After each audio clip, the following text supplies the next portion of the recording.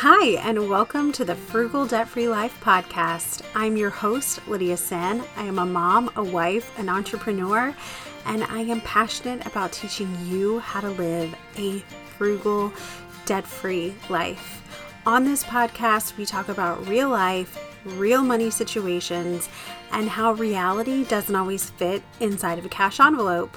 So if you are ready to enter a non-judgmental space where you will not be shamed over your money choices, well, you found it. Welcome back. I am so glad you are here. I took a little break from podcasting, took the summer off, just needed to get some things together, but I am back with a brand new season of episodes and hopefully some fun and some guests.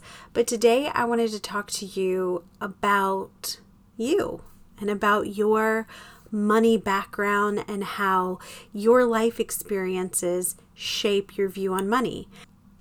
It can be hard to overcome some preconceived notions that we have about money when so much of our view on money has been colored by past experiences that are outside of our control, that are not based on choices that we necessarily made, but choices that we watched other people make, or choices that were made for us, or choices that we may have felt pressured into.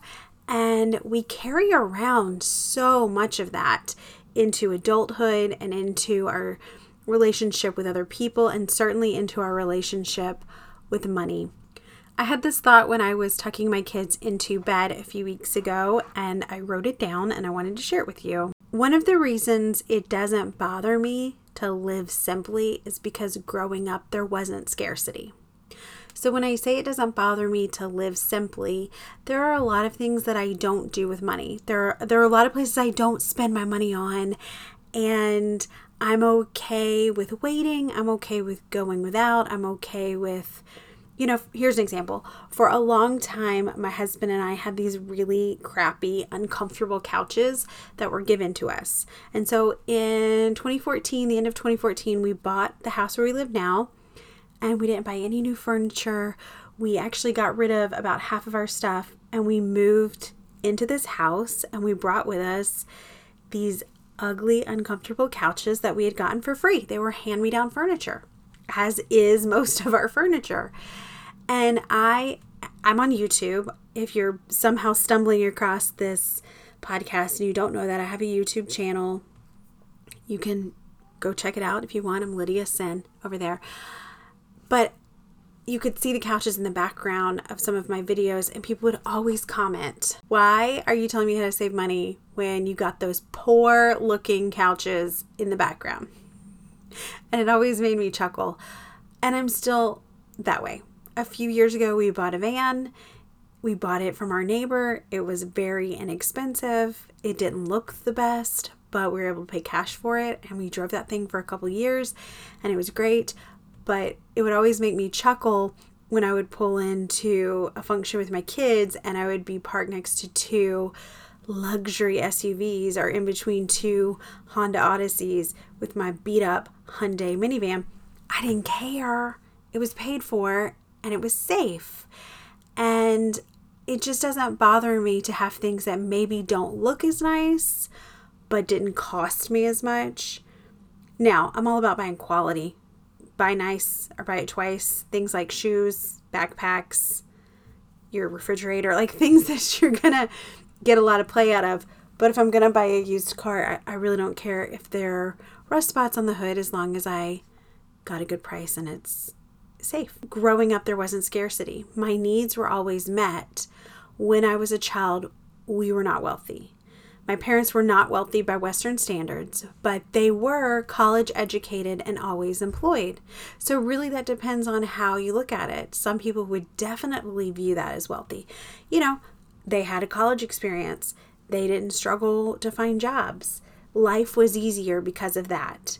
We had safe and stable housing. We always had plenty to eat. And if paying bills was an issue, it wasn't an issue that we knew about as children. I'm sure there were struggles, but I didn't see them. In fact, I know there were struggles because my mom has talked to me about it since and how she's kind of grateful that we didn't know what was going on behind the scenes because my parents always made sure that our needs were met, there was food on the table, and that we knew we were safe, loved, and cared for. So if you don't know our story, in 2008, I lost my job and my husband took a pay cut in the same day. And this is how I lost my job. Here's some tea for you.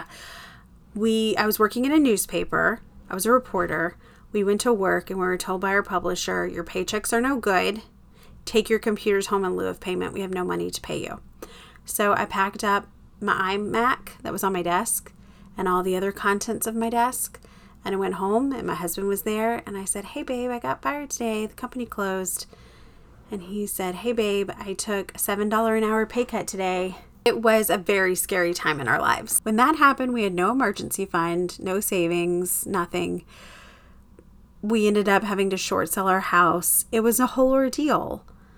And after that, we decided, hey, we should probably get our financial selves together and get out of debt and not ever go through this again. And so after we went through that financial disaster in our 20s, we decided to embrace simplicity and frugality. And we did so untriggered by the burden of childhood scarcity. At least I did. I was unburdened by it. My husband had a different childhood than I did. And I've seen him eyeball that pantry. I've seen him look when that pantry gets low. And I think, well, I'll just make a grocery list and go to the store. And he has those old childhood scars that kind of swell up inside of him. And that plays a huge role in how we manage money. I'm not a mental health professional. I'm in no position to diagnose a person. But our current habits are absolutely colored by our past. Overbuying groceries and making sure you have a stockpiled pantry could be the result of food scarcity as a child. Being unable to talk to a partner about money without fear of an argument might be the result of hearing adults fight about money as a child. And feeling immense guilt for spending money might be because money was used as a means of control or manipulation. So if you're carrying around the scars of growing up in a household that struggled, don't compare yourself to the people you see around you because you are still healing. So when you struggle to budget or you struggle within your budget to allow yourself spending money and you can't figure out why on earth is it so hard for me to spend money on myself, or why do I feel so guilty after I spend money on myself, there's probably a reason behind it. This also reminds me of something that I heard on NPR recently. It was a really interesting report. Amanda Clayman is a financial therapist, and she was talking about how money in relationships and talking about money openly in relationships is a form of intimacy. And again, I'm not a therapist, but if you struggle with being able to have open and honest conversations, if you struggle in areas of intimacy, talking openly about money may be one of them. I thought this report was so interesting, and I will link it in the show notes, but she said something I think we've all known for years, that money arguments are rarely about money. She said that arguments often reveal something much deeper that needs to be addressed. And this is something that I've said for years. So my husband and I did not fight about money when we were going through our financial disaster, and when we were getting out of debt, we didn't fight about it because we rarely talked about it prior to everything blowing up in our faces. And we realized that if we wanted to have a good relationship, both with money and a good relationship with one another, this was something within our relationship that we needed to talk about and do so in a way that was very gracious towards one another, not accusing, not dragging up past mistakes. We've all made mistakes with money. No one is a perfect little money angel, but not talking about that was an aspect of our relationship that we were not allowing to heal and grow. But in the report, she went on to talk about how when we treat money conversations as just a casual conversation, it takes away the pressure. So the more you talk about it, the more casual it gets, the less awkward it gets, and the easier it gets. And one of the ways that you can do that by, creating a casual money conversation is to just take some time every day to have a money minute where you log into your bank account and you make sure that everything is cleared and that there's nothing erroneous happening in your account and that it's updated in your budgeting app or your spreadsheet or whatever it is you're using. And then communicate that to your partner. Like, hey, did you see that this bill cleared? Or, hey, we're waiting for this bill to come out, so be careful this week if you need to go to the store. Just make it part of your everyday conversation. And decide from the get-go that you're not going to be accusatory to your partner in the words that you use about money. Another tip that I have is to talk about your dreams together. Talk about your goals together. We recently went on a big family road trip. We went out west to Yellowstone and it was magical.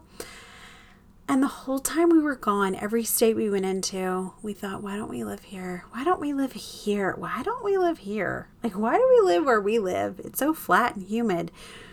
And so we joked about, hey, we should move out here and then keep our house in the south for the winter when it's cold up here. And the more we talked about it, the more of a reality it kind of became in our heads. And we're still talking about it. It's kind of our daydream. Like, let's go build a cabin in South Dakota and live there. And then when it gets cold, we'll just go back home for a little bit. I don't know if that's actually going to happen, but it's our daydream. And we talk about what we need to do financially to make that goal a reality. If you struggle to casually talk about money with your partner, I have a few tips that have been helpful for me because I am the person that doesn't want to talk about it. I don't want to be bossed around. I don't want your suggestions. Just leave me alone. But that's not always how life works. So here are my tips from a reluctant budgeter on what to do when you live and budget with a reluctant budgeter. Tip number 1 is set a time limit. Commit to keeping your budget meeting or discussion 30 minutes or less. The brain cannot absorb what the butt cannot endure. So if you want a non-budget committal partner to stick around when you're sitting at that table having that conversation, get to the point. Number 2, it is a partnership, not a dictatorship. If one of you shows up to the table ready to fight, guess what's going to happen? It's not going to end well. Don't accuse, don't bully, be kind, remind yourself we are a team, we are for each other, and we want to see one another win. Number 3, be ready to listen. You have goals and ideas and things you want. That's great. Guess what? So does your partner. Ask them what they want to see happen. Number 4, limit distractions. Don't have your meeting in the living room with Ted Lasso playing in the background. It's a great show, but not the time. And if you have kids, wait till they're in bed and, go to the dining table, go sit in the car, go on the front porch, wherever it is you need to be alone. Number 5, have your tools ready to go. Your notebook, your spreadsheet, your budgeting app, whatever it is you need. If you're the main budgeter, if you're the person who lays out the budget, have it all laid out and ready, but be prepared to make adjustments. Okay, that's it. And remember, if every money discussion you have leads to a fight, it's important to understand that your issue is not about money. A good budget isn't going to fix the lack of mutual respect in your relationship. And it may be that you have to get down to the root cause of your fights in therapy if it's continuing to impact your relationship. Okay, I hope these tips have been helpful to you. Thank you so much for being here. I really appreciate you spending your time with me.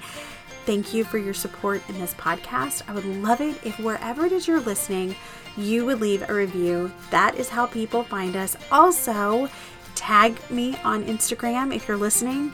Do a screenshot of the app where you're listening and share it with your friends and then tag me in it. I would love to see it. You can find me on Instagram at Lydia Sen, and you can find this podcast, frugaldebtfreelife.com. All right, thank you for being here. I appreciate you so much, and I'll see you soon.